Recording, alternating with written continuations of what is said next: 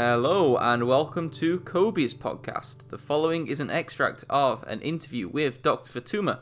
Dr. Futuyma is one of the great and good of evolutionary biology. His achievements are far too many to name here, but to summarise, he is an emeritus professor of Stony Brook. He's a member of the United States National Academy of Sciences, and he has authored one of the most popular evolutionary biology textbooks. In the following, we discuss what Dr. Futuyma thinks are the most interesting topics for evolutionary biologists to study in the future. And he also talks about why developmental biology is such an interesting field. I hope you enjoy. I'm curious, if you had your own lab again and you were going to start a research project, or you were going to start looking at a new area of evolutionary biology, what would you choose to study? Topics where if you said, okay, Doug, you can sort of start your research career all over again. You don't have to stick with insects, and host plants. What else would you like to do? One is, we were just talking about speciation. Why do species evolve to become reproductively isolated? So in birds, for example, we know that very often a difference in song or a difference in the coloration of the male determines whether or not the female will accept him as a mate. And so related species of birds become different from one another in their songs or in their coloration. And those differences are what effectively then determine whether females will mate only with their own males or with the other kind of male as well. Now, why do these differences in coloration, let's say in birds and song for that matter, why do they evolve? Well, an important part of that is sexual selection. So this was Darwin's idea, and it's a big topic, but to boil down the important part of it, Darwin's idea was that males evolved to be brightly colored in birds and to have all kinds of fancy plumes and ornaments and to engage in elaborate dancing and display behaviors and to sing all kinds of elaborate songs. Darwin postulated that these features evolved because they made males more appealing to females. Okay. This raises the question, which is a big research topic now. This raises the question, why should females prefer a male just because he's got a longer tail or a bigger crest or he's louder or does a fancier dance? Why would a female want that? Especially when it results in something as crazy as a peacock, with these long back feathers. They're not tail feathers, actually, they're back feathers. But these crazy long feathers that make it hard to fly. This seems really crazy. So that's a big topic of research right now. And there are several ideas about why females evolved to prefer these wacky kinds of males.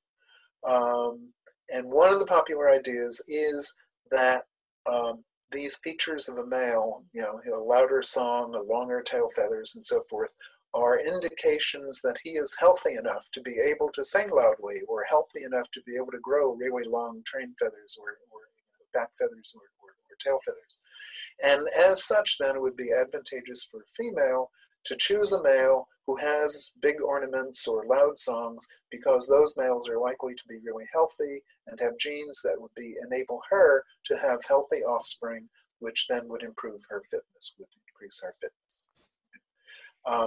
Now, there's some evidence for this idea. There's some evidence that it's not necessarily always the case. It's elaborate.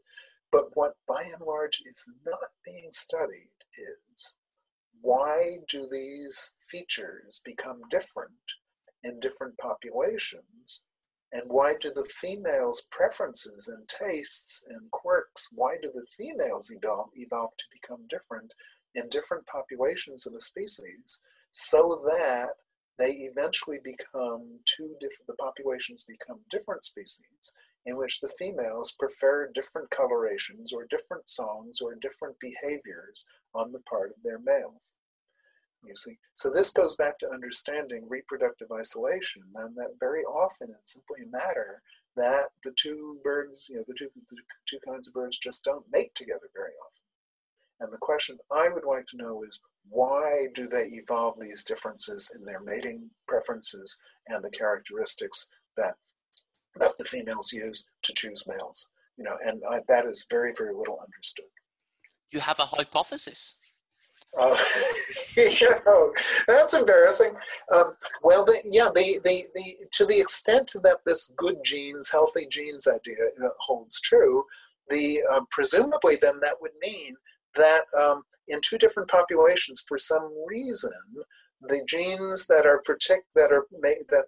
make a male and his offspring particularly healthy or fit, that those genes are different in the two different populations, and those genes may be linked to different genes that are associated with coloration or song.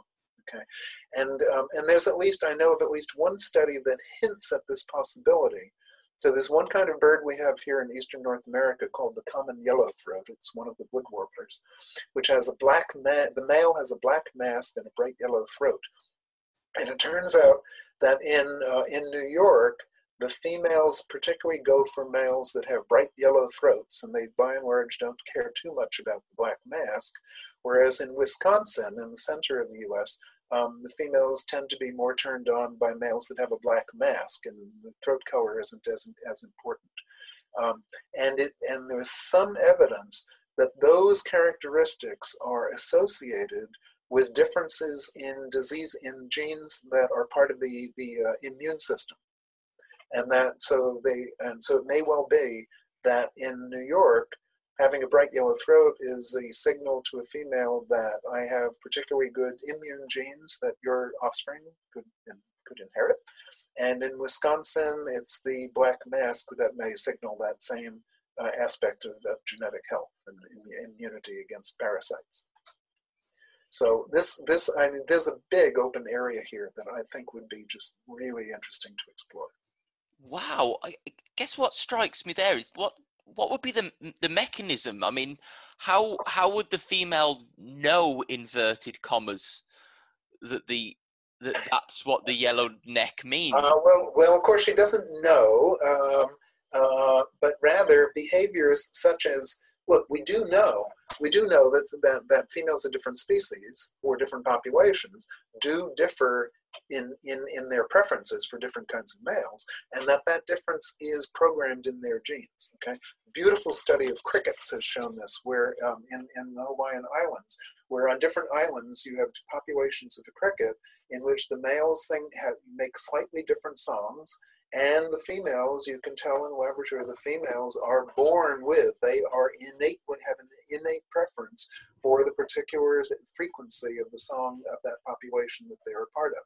And so what that means is that genes which are affecting the female's preference are evolving.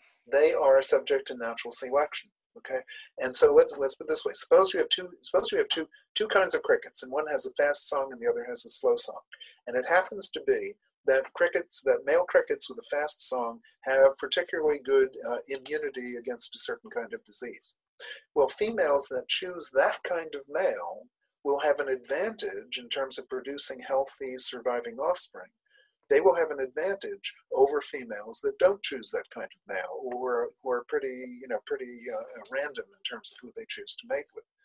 Any genes that females have that predispose them to mate only with the healthy kind of male with a fast song, any genes that such females have will then be passed on to a greater extent than alternative genotypes of females who are more indifferent to what kind of male they choose.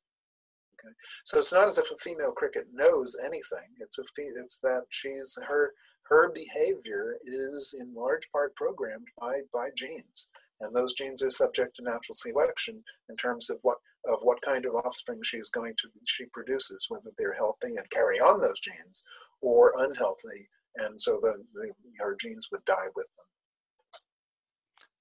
Ah, fantastic. So you have plenty of ideas then? Those are just two, right? Yeah.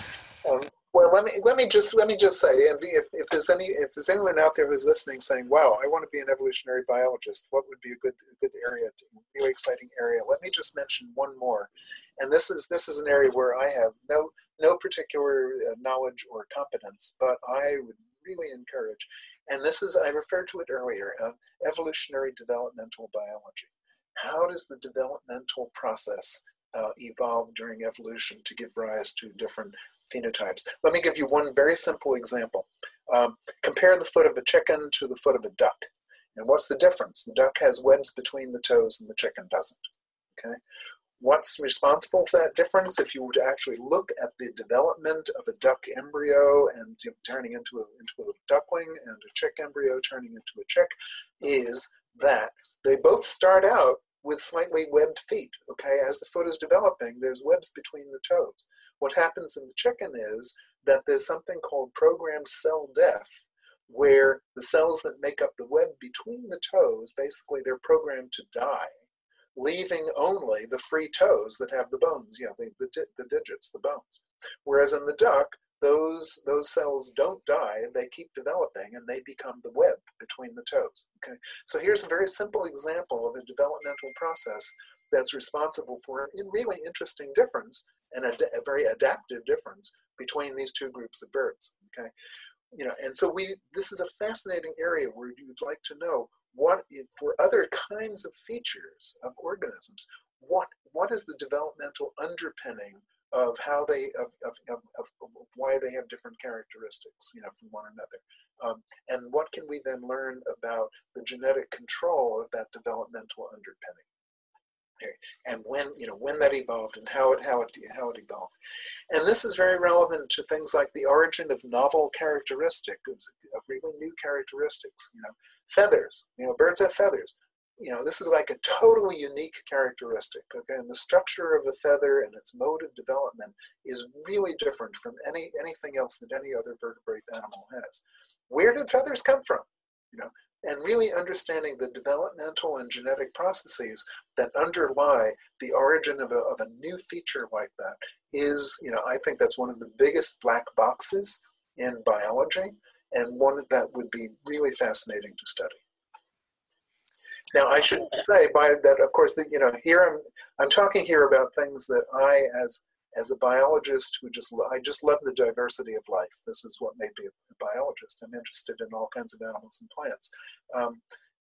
There are obviously, of course, at the same time, all kinds of areas of evolutionary biology that are more immediately relevant to human concerns, to social concerns. I don't know if that's something you might want to come back to later, but